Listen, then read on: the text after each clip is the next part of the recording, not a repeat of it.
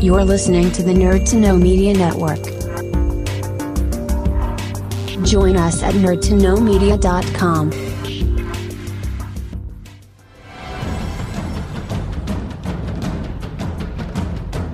Broadcasting from the Blanchistan Center, this is Phoenix FM. The internet is a communications tool used the world over where people can come together to pitch bad movies and share pornography with one another. According to the Nerd Index, you should be upside down in a junior high toilet around the clock. This is We'll do it live! Tide goes in, tide goes out. Never miss communication. It's over 9,000! My name is Foxy. The balls are in there.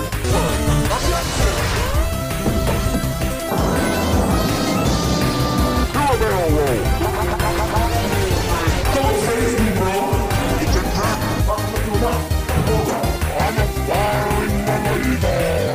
Time to Hey, Charlie, wake up. Hello, everybody, and welcome back to Nerd to Know Basis here on Phoenix 92.5 FM. With us, we have the wonderful cast of characters. Hey, it's Bryn. Hi, it's Katie. And Cian is currently AFK making a cup of tea because we are nothing if not professionals here. And I would like to start the show off with a formal affirmation. Bryn, I'm sorry for the slander I've thrust upon you. I finally watched The Expanse. Oh, thank God. Space Mormons. Oh. Space Mormons. Have you watched it as well, Katie? No, but I watched one.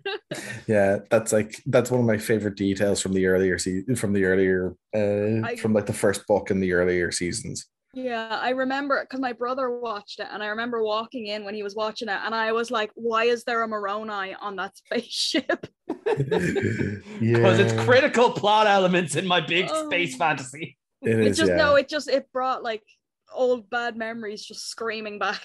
Oh. Yeah. But I'm like 3 seasons in, and it's great. It's bloody fantastic, isn't it? It just what I like to kind of echo a lot of the statements you were saying when you were selling it on us a couple of weeks ago. Like it's like it starts off as just really, really good character drama, just kind of with a kind of a spacey feel. And then when you kind of understand the way the world works and how the characters work, then it starts throwing high concept sci-fi at you. Yep. Space Mormons. Yeah. That's not even the high concept stuff, Katie. No, that's the normal. That's like, oh no, these people still have religion. These are still just bum ass people, but now they're in space. It's one of those things that because I'm one of those people who has read the books as well, is that there's certain details that you just don't pick up on just from the show itself. Like the whole reason why the Mormons are making this giant spaceship to go into space in is because they can't stand because of the way things have gone on Earth. Everything is there's pretty much everything is it's become like a hyper controlled environment. So there's population controls and all this kind of stuff. So having a polygamist religion doesn't really fly, and there's a huge amount of that kind of stuff goes on. A huge amount of those factors force the Mormons into going, fine, we're going off into space to find somewhere where God will lead us to a promised land. Cute Tim Curry going space. Yeah, well, it's the one place that is hasn't been untouched by capitalism. Space. And in the setting of The Expanse, that's not remotely true. No, it's the opposite. Capitalism reaches far and wide. Oh man, but yeah, it's so the show is so damn good. The acting in it is really, really stellar. Oh, everyone just nails it. Obviously, Avasarala, just every word that comes out of that woman's mouth is just fire. Also, Kev, who's your favorite character and why is it Amos? God, you're not wrong. Except for when it's Bobby Draper. Oh yeah, it's mad that she used to be on Shortland Street. On what? Shortland Street. It was basically like the New Zealand version of Holby City. Oh. Yeah, and there she is in power armor. What? Like a lot of actors get their start on soap operas. Yeah. But especially in like Australia and New Zealand, that's very, very true. It's less true here. Yeah. I mean, look at the nearly- Hemsworths. Yeah. Yeah, nearly every and the single Minogues. actor to come out of Australia either comes from Home and Away or Neighbours. Yeah. Yeah. Like, but this, like Russell Crowe, Nicole Kidman, Margot Robbie. Margot Robbie. Although One Face, I actually didn't expect to see in like an episode I recently saw. Just Simu Liu just showed up. the guy who played Shang-Chi. Yep. Just in an episode, just there. And I was like, Why oh, that's not? awesome. I can't wait for him to be like a guy. He gets de-atomized by the end of the episode, but it was fun to see him. Spoiler alert. It's not a big thing. It's not. It's not. There's a lot going on where I'm at that point. Yeah, it's oh man, the show is just it's just great. It's just really, really great.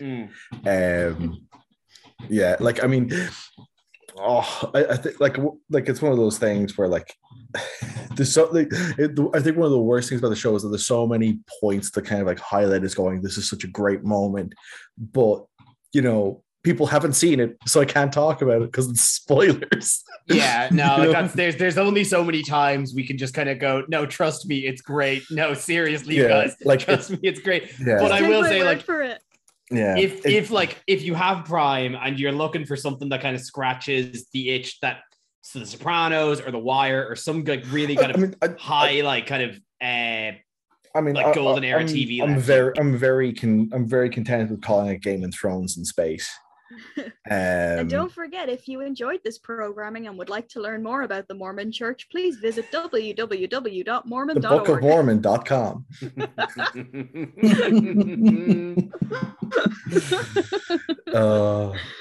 My favorite thing, just sidetrack on that, is like one of my favorite things I learned was that like when the Book of Mormon show was on initially, the Church of Mormon had bought out ad space on the back page of their programs, where it would just say the book is always better. Mm-hmm. They did the same with the episode of South Park where they were making fun of the Mormon Church, and the Mormon Church came out with an official statement that was basically just like, if you enjoyed that episode of South Park and would like to learn more about the Mormon Church, please visit www.mormon.org. Yeah, absolutely. I mean, even still, what I think is really, really funny is like, I mean, like that episode of South Park is one of my favorite episodes that they've ever done, mainly because I love how it ends, where it's still like the Mormons going, but we're actually just like, well-adjusted people, so it's really you who needs to sort out your life. Lies. Yeah, and but like, yeah, it's it's a real shame to watch that episode and then watch the new season and go, God, this show really lost its way. I mean, how long can a show run for before they just run out of ideas? How long can a show run for that's trying to remain topical nonstop? Yeah. Well, I think a huge amount of it is that like I think where the show really suffers from is that, like, when they started doing it, they were very much writing it still being in touch with who they were as kids. Yeah. And then okay, I'm late. I'm going to say South Park. Yes. Yeah. And hello, everyone, by the way. Thank you for outing my tea habits, Kev. Yeah. Consummate professionals. Yeah. Please don't tell anyone how I live. Yeah. An Irish person drinking tea? Surely not. I'm this sorry, economy. What were your enlightened points on South Park? My apologies. Like, the show started off where it was like writing about the kids, and then over 10 seasons, it shifted to be more about the adults because they were now firmly adults. And, now they're at a point where they're so far removed from being kids that they can't really write about being kids anymore. Yeah. And, like they're just kind of they're just getting so far removed from it that, like, they're not really the same as the characters they're writing for anymore. But see, I mean, now, admittedly, I am late to the conversation, but I always thought that it was like they just moved the parent characters to the front the same way the Simpsons writers in their golden years kind of it became more about Homer than Bart, you know? Absolutely. But it's the same thing. It just took them longer to get to that point. But now they're at that point where they're past the curve of where like that works, because they were doing that, and then it just stopped.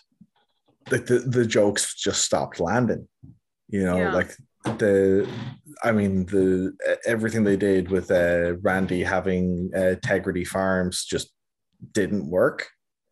Outside of a couple of jokes here and there, it wasn't that funny. I like Towley being the scooter kind of messenger.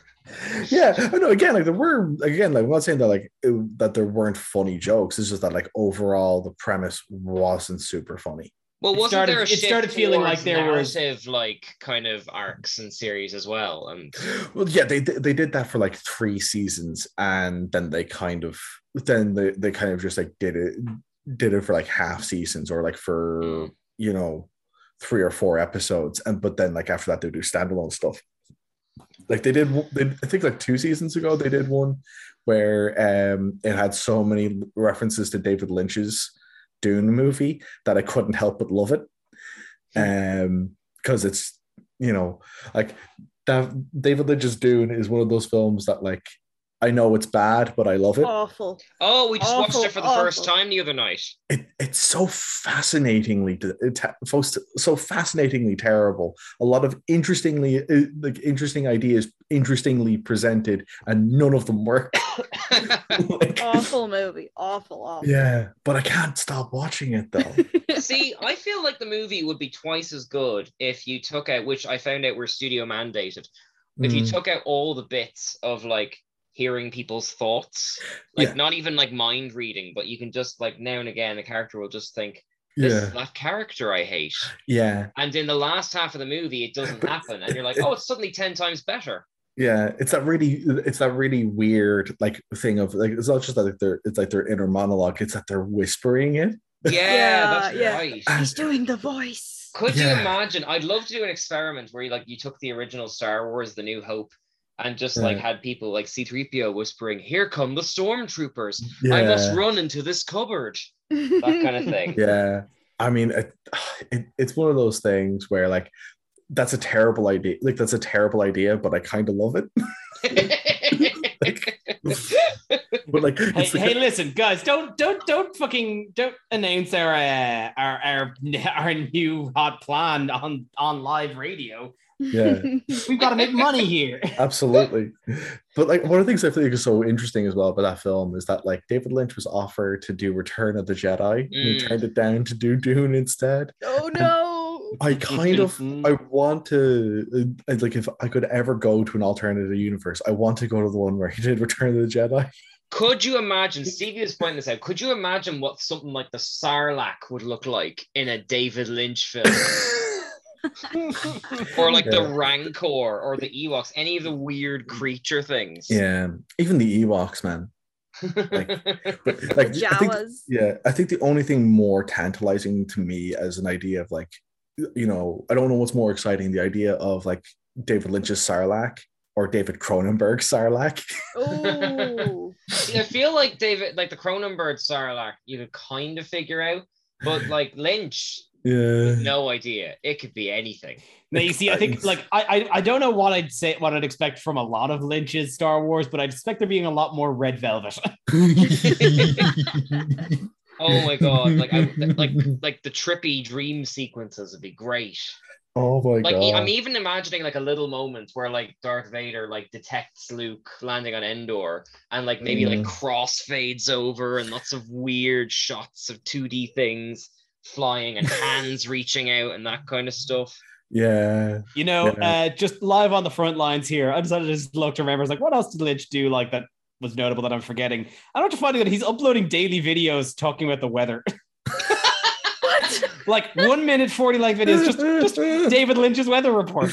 Here's the weather on Endor. I'm glad for him. I'm glad he's living his best life. Yeah.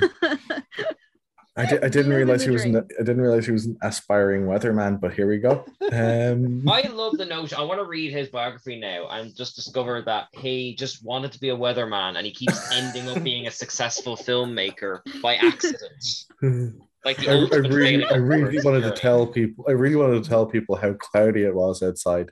That's why I decided to have that weird baby thing in a razor head. Oh, could you imagine how much, like, maybe that's why he did Dune. Like, could you imagine the weather reports on Dune? Like, this, like, big planet thing, and just, like, he's putting up these little worm pictures of all the places to avoid. Let's see. The weather outside today on Arrakis is Don't go outside. sand.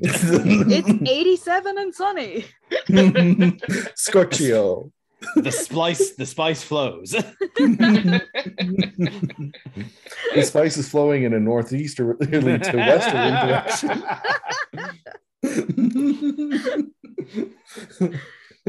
Oh god. Guys, keep this up. We've got 2 potential spin-offs here already. Imagine being a weatherman on Arrakis or Tatooine. But like you could even do like Dune, the director's cut with extra weather reports.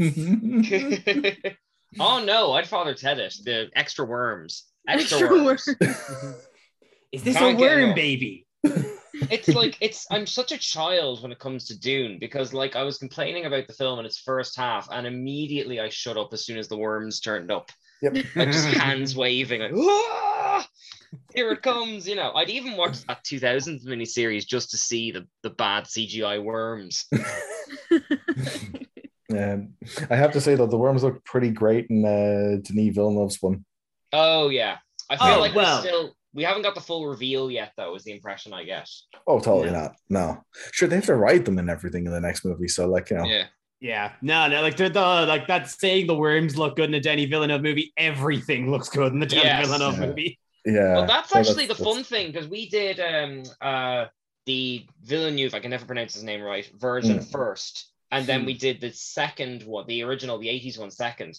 Yeah. And Stevie didn't know that worms being ridden were a thing because they no, because seriously, the first film of Dune has completely held it back. All you have as clues Yeah. are like Kynes holding the things before she dies, and a little shot in the background of someone on them. They're holding loads back in that first Dune film. Oh yeah. Yeah. Oh well, like there's like you know even it's like past the first book, things with the worms get wild. One of the main characters becomes a worm and becomes God Emperor of the universe. And remind me if anybody knows, I think they have to kill him with a bridge. Yeah. As someone Dune who's isn't not that overly weird of familiar. a book. I'm surprised to hear this stuff. How many are Oh the first no, book like now? like the first book is pretty tame by all accounts. It's that like Frank Herbert got wild with like sexy 70s sci-fi in the later books. Oh, Yeah. okay. As someone who's not overly familiar with Dune, this all just sounds absolutely bizarre. Oh, actually, this is a challenge me and Stevie have been playing at home. 70 sci-fi Try and game. describe Dune, like just its premise in 50 words. Just the People first book. battle for a drug planet. Not sand. bad, not bad. Yeah. That's pretty accurate. But even then, you haven't got like all the religious stuff in it, or the worms. Yeah, Or but the spice. I mean, yeah, but the worms poop out the spice, which is the drug. Which is the drug. The planet, like the planet is a drug. There's Yeah. I mean, That makes sense actually, because I saw a meme the other day and it was like, that worm is pooping money. oh, speaking of pooping money, did any of you hear that story about people who bought the concept art? It was like an NFT group that bought the concept art there was a concept art book of like the person who was like doing pre-production on Dune before David Lynch picked it up in the 70s. And they thought they were buying the rights to Dune. Oh, I know. That wasn't a concept art thing. It was a first edition copy of the book Dune. And they were convinced that they had bought Dune the concept. Yeah. Let's be fair. If you're buying NFTs, you don't own anything. No, the thing is, they weren't buying an NFT. They bought a book. Katie, that's not strictly true. You've bought receipts. Yeah. You've bought a receipt is what you've bought. It's not, Before we go into NFTs, I know they're just going to eat the whole episode. I only recently discovered that Frank Herbert, the Dune author, was a relative of Joseph McCarthy, as in the McCarthy hearings in the 50s. Yes. And that explains so much about everything about Dune. Yeah. Like, absolutely, it does. Oh my God. Like, I mean, it's just, it makes me so happy to discover the world is just that small sometimes. Yeah.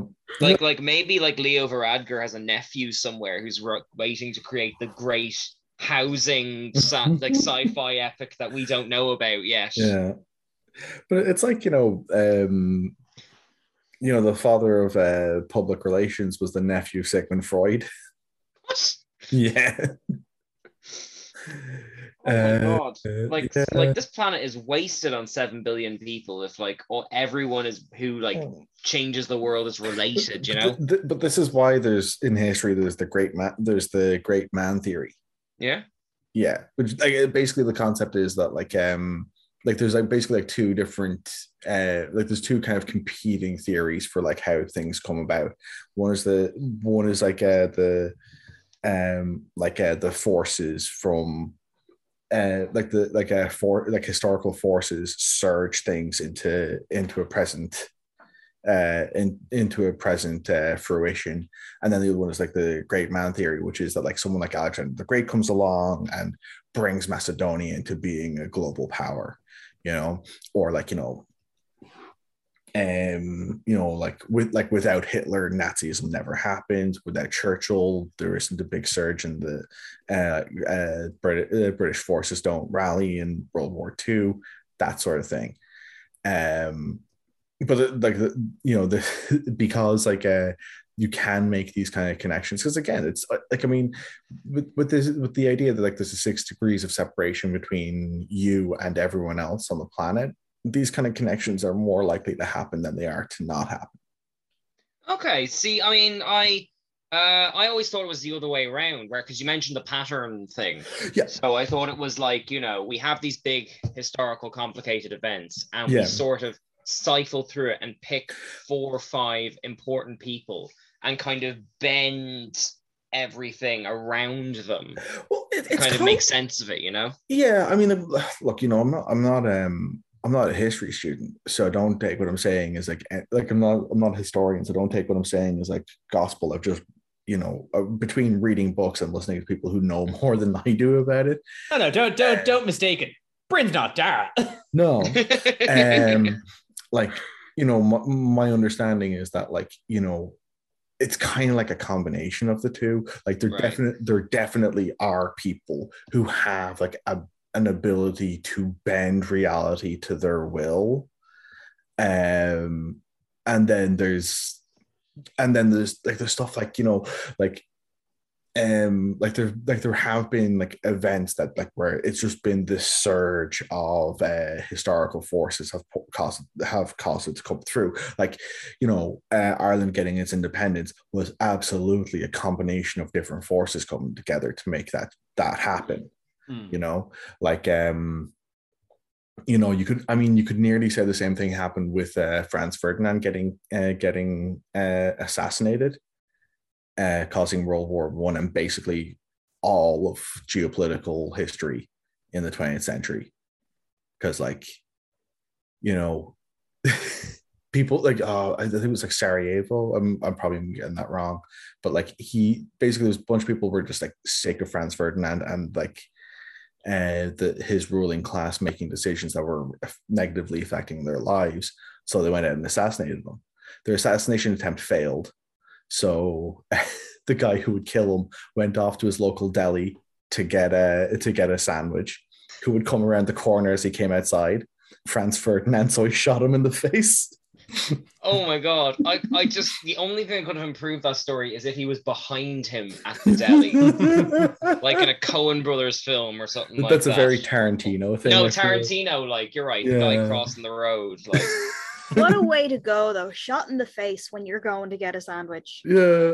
I'll be honest, it is probably how I'm going to die. Listen, if you're the Duke Franz Ferdinand, why are you getting your own sandwich?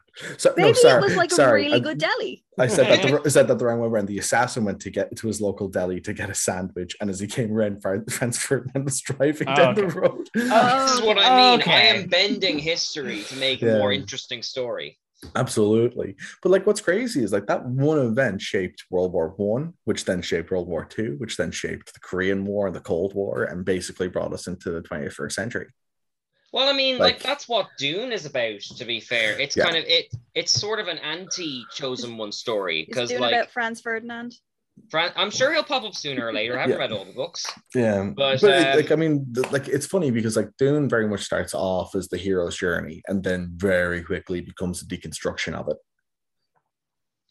Oh yeah, I mean, all you have to do is read the book and read these like little segments where it's like the history from like here's something he did in 50 years time, and like the chosen one does not come off as like a very nice or pleasant person, but you're following the hero's journey. So like it's almost like the book is daring you to buy the main guy as like Luke Skywalker, but all like the evidence of what you're reading shows this is just an incredibly complicated person, and he's the most prominent face of all of it, you know? Everybody knows the hero's journey isn't always an easy one. Yeah, exactly. Oh my god, you have to add that to the weather report, Katie, when you're done. After covering the worms bit. Yeah. Today in Arrakis, it's cloudy with a chance of worms. Cloudy with a chance of worms, and my disposition is bleak. The worms are pooping money. Oh god. Oh my god. Can I actually do a little bit of news just while we're giggling? Of course. They've Yes, literally announced no. 10 minutes ago the release date for Obi-Wan Kenobi on Disney Plus. Oh yeah. So it's the 25th of May, Class. which is a lot of people thought they were going to go for the May the 4th thing, but still, it's nice to have a release date, and they seem to be implying that Darth Vader is going to be in it. They've got Hayden Christensen back, so things are 'cause Boba shaping up for Dara to be annoyed by it. Yeah, because Boba Fett finished today. That's the next Yes. Disney. That's the next Star Wars thing, dude. I haven't seen it yet. Please don't. I Boba Fett, dropped was it- Boba Fett after episode 1. I'm going to be honest. Oh, was it Boba Fett or no! was it It's the like- Mandalorian season 3? Like episode 2 is where he teaches Tusken Raiders how to like ride a bike, and it's Like a adorable. bantha. You're right, the bantha stuff. You know what? I really liked Boba Fett. I liked its slow pace, and it's kind of the way it's. I didn't like how it's called the the Book universe of Boba. invaded it in the last 2 episodes. But I like that steady pace. I liked actually spending time on Tatooine and just getting to know the communities and things. Yeah, it's called Like- the Book of Boba Fett, not the short story of Boba Fett. Is kind Yeah, of is I like mean, I how think- I felt by the first couple of episodes. I feel like if they were going to do a Mandalorian type thing, they could have at least spaced it out, like 2 episodes Boba, 1 Mando, 2 episodes, like something like that, like not an abrupt, like Katie said, swerve into series 3 of Mando, you know? Like there's like the pacing in episode 1 caught me. I'm so sick of Tatooine. Why does everything have to go back to Tatooine? It's Star Wars Arrakis. They literally have spice and giant crate worms I just find deserts And incredible. Jawas. and Jawas. Yes. Everyone loves Jawas, Kevin. Come on. I mean, really. Which is now canon in Star Wars that Jawas date people. Yeah. I'm sorry, what? Yeah. Episode 5. They date people. Your woman who is the mechanic from the Mandalorian, who bizarrely was the parody Princess Leia in Spaceballs. Yeah, was that Amy Poehler or I'll look up now. And also, they seem to be big into their like 80s nostalgia actors, because the one who runs the Twi'lek bar is like the lead from Flashdance. It seems to be like some sort of inside joke inside the Star Wars like production side of things or something like that. Well, you know what? Older actors need to be getting work too. Well, maybe, but like Nick Nolte as well in the first series of The Mandalorian. I'm sure Apollo Creed. Carl Weathers. Yeah. You put some respect on his I'm name. not criticizing it. I'm just saying I'm noticing it, and no one is commenting on it. But they have like with Nick Nolte, he was initially like he auditioned to be Han Solo. Oh, really? Yeah. Oh. Imagine how different Star Wars would be if Nick Nolte was Han Solo. Nick Nolte was Han Solo, and David fair, Lynch directed the first one. To be fair now, how annoyed would you be if you auditioned for a role and then they gave it to the carpenter? Fair, yeah. Yeah, that's a very fair point. That's basically like the Sideshow Bob's audition from The Simpsons, how that went down. Oh my god. But it's really, I didn't know that. That was so like I cannot imagine a world, like, I mean, no disrespect to the actor, I cannot imagine a world where anyone else plays Han Solo, even though we live in a world where I quite like the new actor who plays Han Solo. Oh, is that the same guy who's pushing to play Robin Williams now? This is news to me. I forgot it. What's his name? What's the guy's name?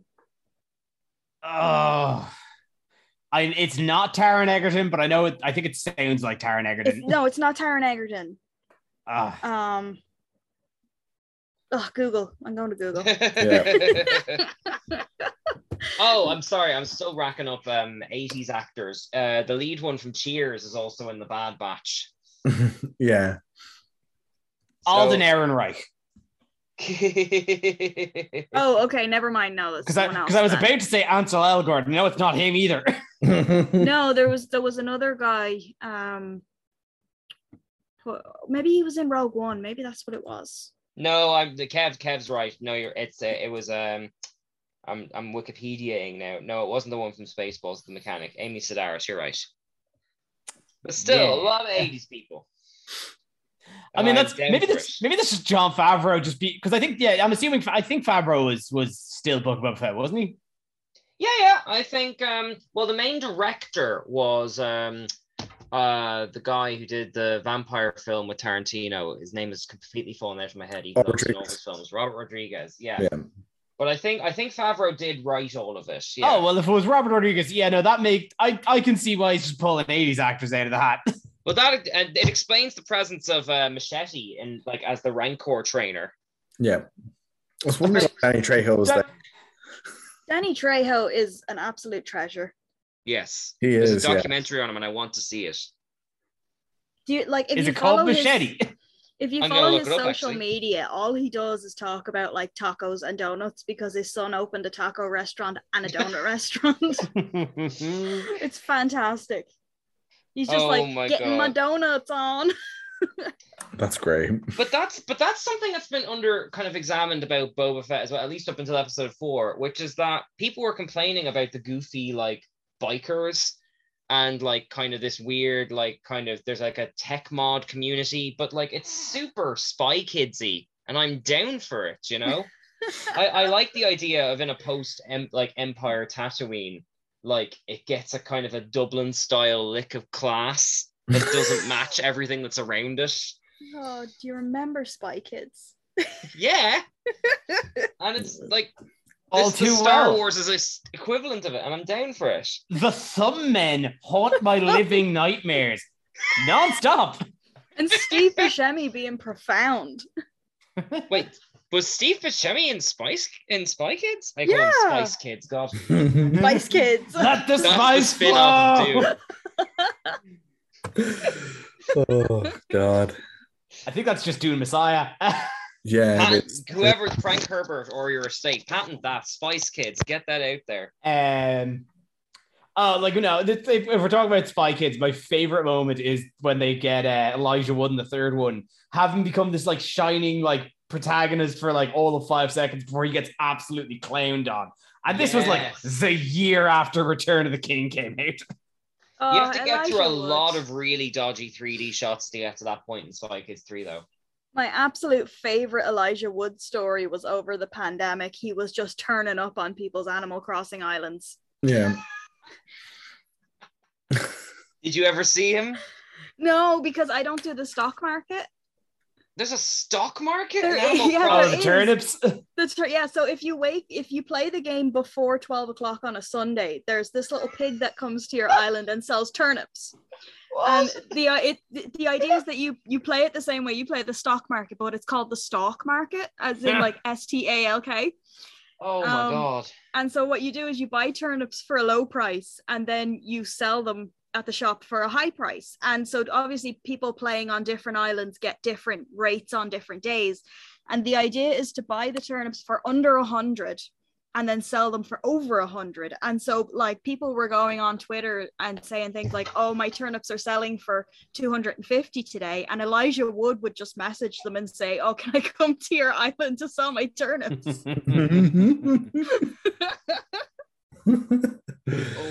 Oh, my God god, bless I've been him. playing Animal Crossing wrong. Yeah, see, I'm not getting up before 12 on a Sunday to buy turnips. It's just not happening. Yeah. Says So, Katie I and would people agree with in that, farm but I wouldn't towns. even include And on see, Sunday. they worked it out as well because you could get around that, say, if you just change the time on your Switch, you know. But if you do that, your turnips rot. Oh, So you can't, like, if you want to play the stock market, you have to do it on time. If you change the time on your Switch, your turnips rot and then they're worth nothing. Oh my god, I was not ready for maths on this show.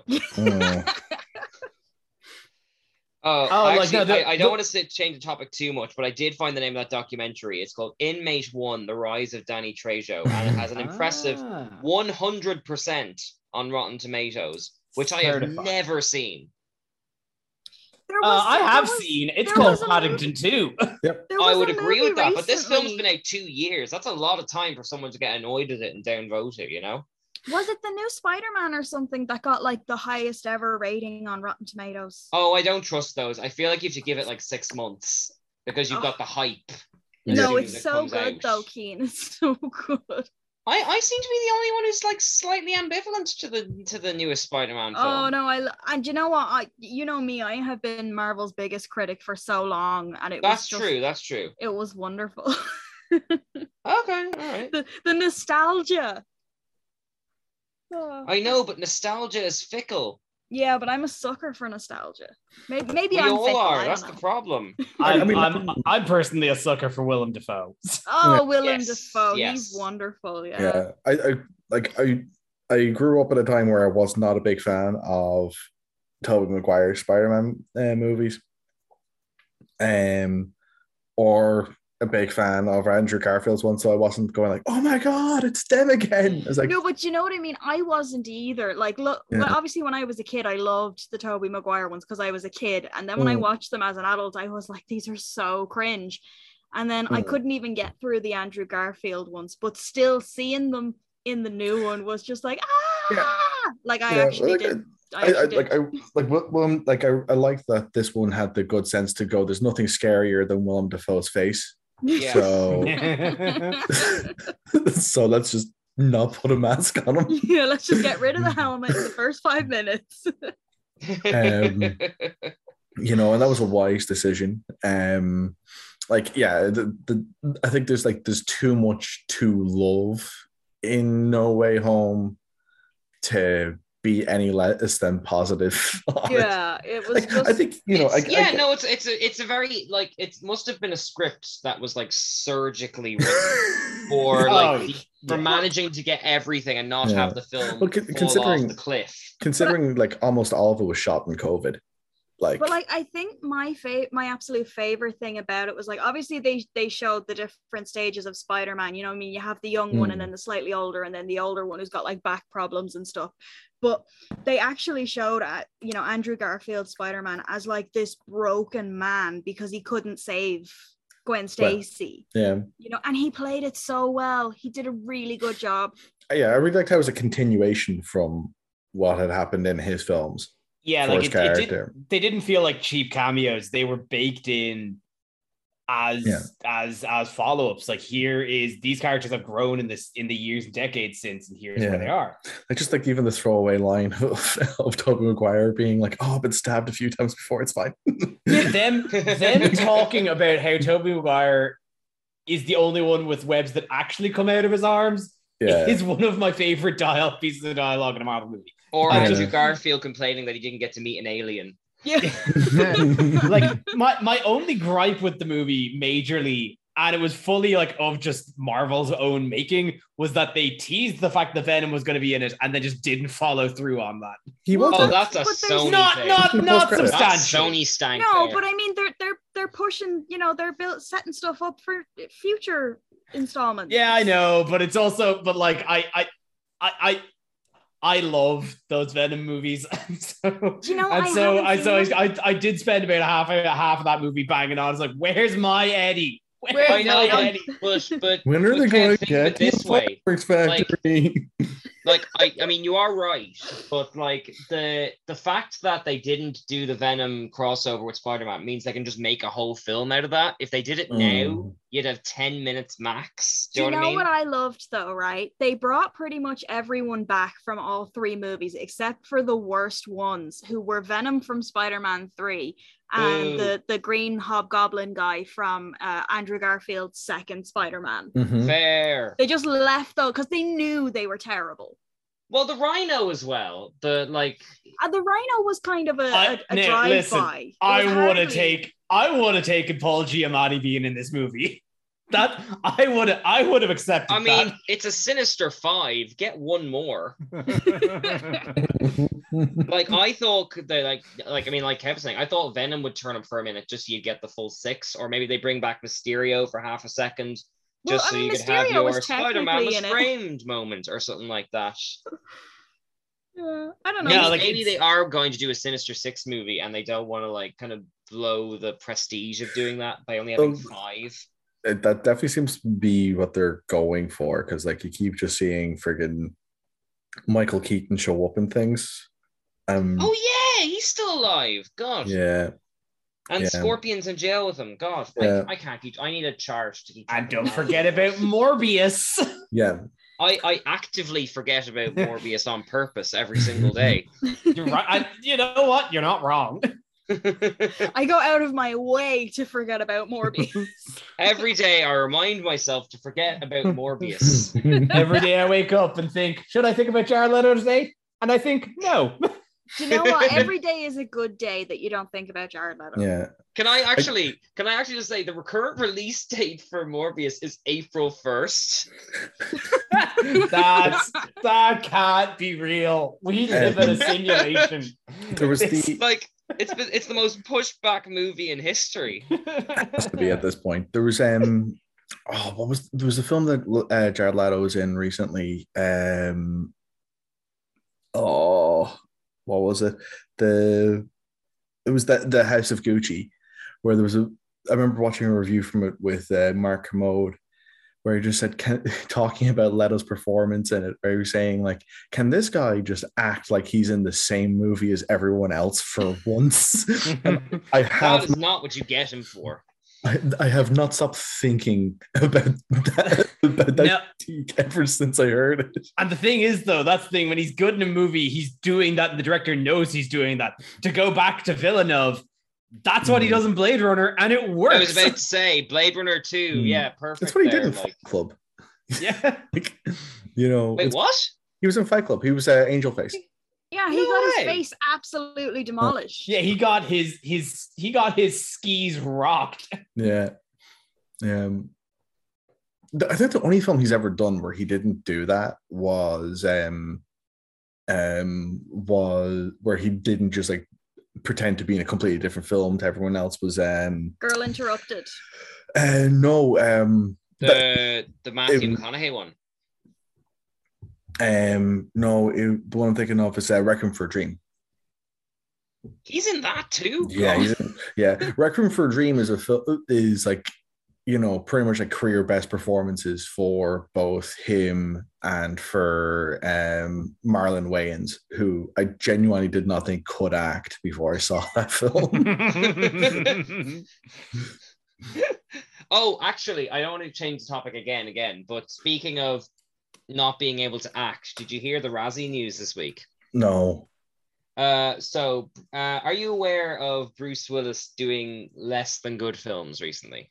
Recently? Yes, recent. How recent? In the last 2 years. Like, I was going to say last 15, but sure, yeah. Like, let's. Well, no, it's I won't get into it because, like, kind of Red Letter Media and all that kind of stuff have covered it already. But like, basically, he's been doing these like kind of cheapo like direct-to-video action movies for the past 2 years. He's wrapped up 11 in 1 year or something like that. And now the Razzies have had it's those movies where he's in it for 2 minutes and he's 90% of the budget, but they put him on the poster, that kind of thing, and it's really cheap. Oh, brilliant. So anyway, they have had to create a category at the Razzies just for Bruce Willis. Nominated 5 times for 5 different movies, all from the same production company.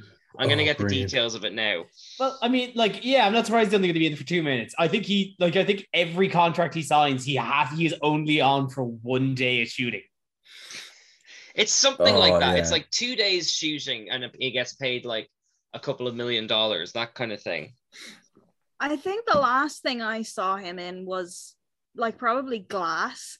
And that movie just did not need to be made. That is the last, you're right, Kate. That is the last like studio big budget thing he's done in the last 4 or 5 years. I voided that from my mind because I was thinking about Die Hard 5 when I was trying to think of the last thing I saw him in. Yeah, I think Die Hard 5 might be the Split started out so good. Like so good. And then they did Glass and it was like, oh, they're superheroes. Yeah. But that was just Shyamalan trying to chase a trend, it seems, more than anything else. Yeah, I'm pretty sure the last thing I saw Bruce Willis do from a big budget film thing was Die Hard 5. And I mean, like, that just did not need to be made. Yeah, the thing before that was Red, the thing about the old retired people being thrown. Oh yeah, I saw Red 2 recently, yeah. Red was okay. It was the most okay film I've ever seen. I think it's really interesting to compare it to the graphic novel it's based on. Okay. Because like they kind of just took the title and not a lot else. They did an I Am Legend job. Yeah, I mean it's but the title's just the word red. Well, they basically just like took a fraction of the premise and the title, and that's it. Pretty much, it's like Wanted or I Am Legend, where it's very in name only. Yeah, it's like very, very, very loosely based. So I just want to clarify my Bruce Willis comments. I'm reading this off the Sky News. A new special category was also introduced to this year's awards: Worst Performance by Bruce Willis in a 2021 movie, because he's going up against himself 8 times for the films American Siege, Apex, Cosmic Sin, Deadlock, Out of Death, and they don't list the other 3, unfortunately. Aww. You know what, though? He's making his money, and that's all that matters. No, that is not all that matters. What about integrity? This is Bruce Willis we're talking Willis about. Is way past integrity at this point. Bruce Willis lost integrity in Die Hard 4. I would say Bruce Willis lost integrity in after Armageddon, but let's not split hairs. Yeah. The only thing that's got more nominations than Bruce Willis is something called Diana the Musical, which I've not heard of, and I'm very intrigued about now. Like, I'm not even one of those like seek out so bad it's good, bully an unpopular thing type people, but that's just a fantastic 3 words to put together to get my attention. The only thing would be better if it was Bruce Willis the musical. Also, Bruce Willis as Diana in Diana the Musical. Make it happen. Yeah, take my money. Although, if we're being honest, it would be like mostly a stunt double if the other films were anything to go by. Probably. Okay, well, I think that brings us to about time. What? Really already? Yeah. No, I know I was late, but still. We rode some sandworms over the dunes of irrelevant nonsense for about 50 minutes straight, and here we are. And the weather outside is still sand. So, The chance of worms has decreased, though. For now. For now. So, if any of you all have anything to plug, get it out of the way now. All right, I'll go first because I arrived last. Yep, I am currently running drama classes on behalf of All of Abilities Ireland on Friday evenings. If you want to try drama for free, you can find us there. The sessions are over Zoom. I am also currently reviewing all the Batman films from Geek Ireland. They go out every Monday. So please check them out, give them the clicks. I love getting the comments and arguing in Batman voices and cap locks. So find me there. As always, Bryn, I'm going to ask you every week. I'm going to say no, thank you every week. And thus the cycle is complete. Katie. I'm actually with Bryn on this one this week. I have absolutely nothing to offer and everything is great. Wonderful.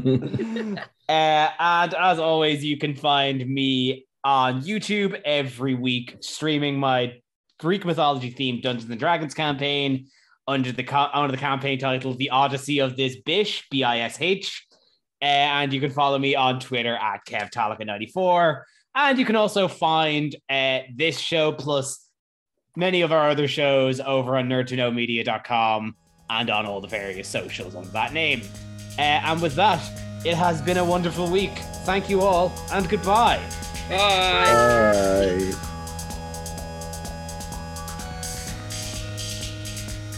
This is Dave Stevens from the Wrestling Rewind, the only show hosted by fans that don't hate wrestling. Watch our live videos on all streaming services and YouTube. Audio debuts Tuesdays at 8 p.m. GMT on Dublin's Phoenix FM and is available on all platforms Thursdays. Alright, so you're wondering, how do I listen to you guys live? How do I check it out? Well, good news, we stream every Wednesday, 9 p.m. over on Twitch. Nerddux, NERDDUX,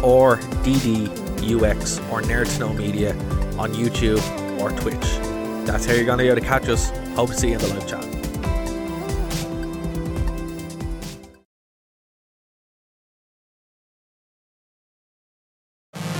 You have nothing else to do on a Saturday? Do you like nerd things? Now check out Nerd to Know Basis here on Phoenix 92.5 FM, 5 p.m. to 6 p.m. and then head over to nerdtoknowmedia.com for all of our shows as part of the Nerd to Know Media radio network. Check out the Wrestling Rewind here on Phoenix 92.5 FM every Tuesday at 8 p.m. to 9 p.m. and of course over on nerdtoknowmedia.com, the only wrestling podcast by wrestling fans who don't hate wrestling. We'll see you then. You're listening to the Nerd to Know Media Network. Join us at nerdtoknowmedia.com.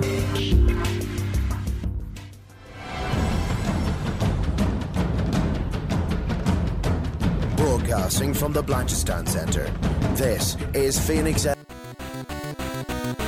Thank you for listening to a Nerd to Know Media production.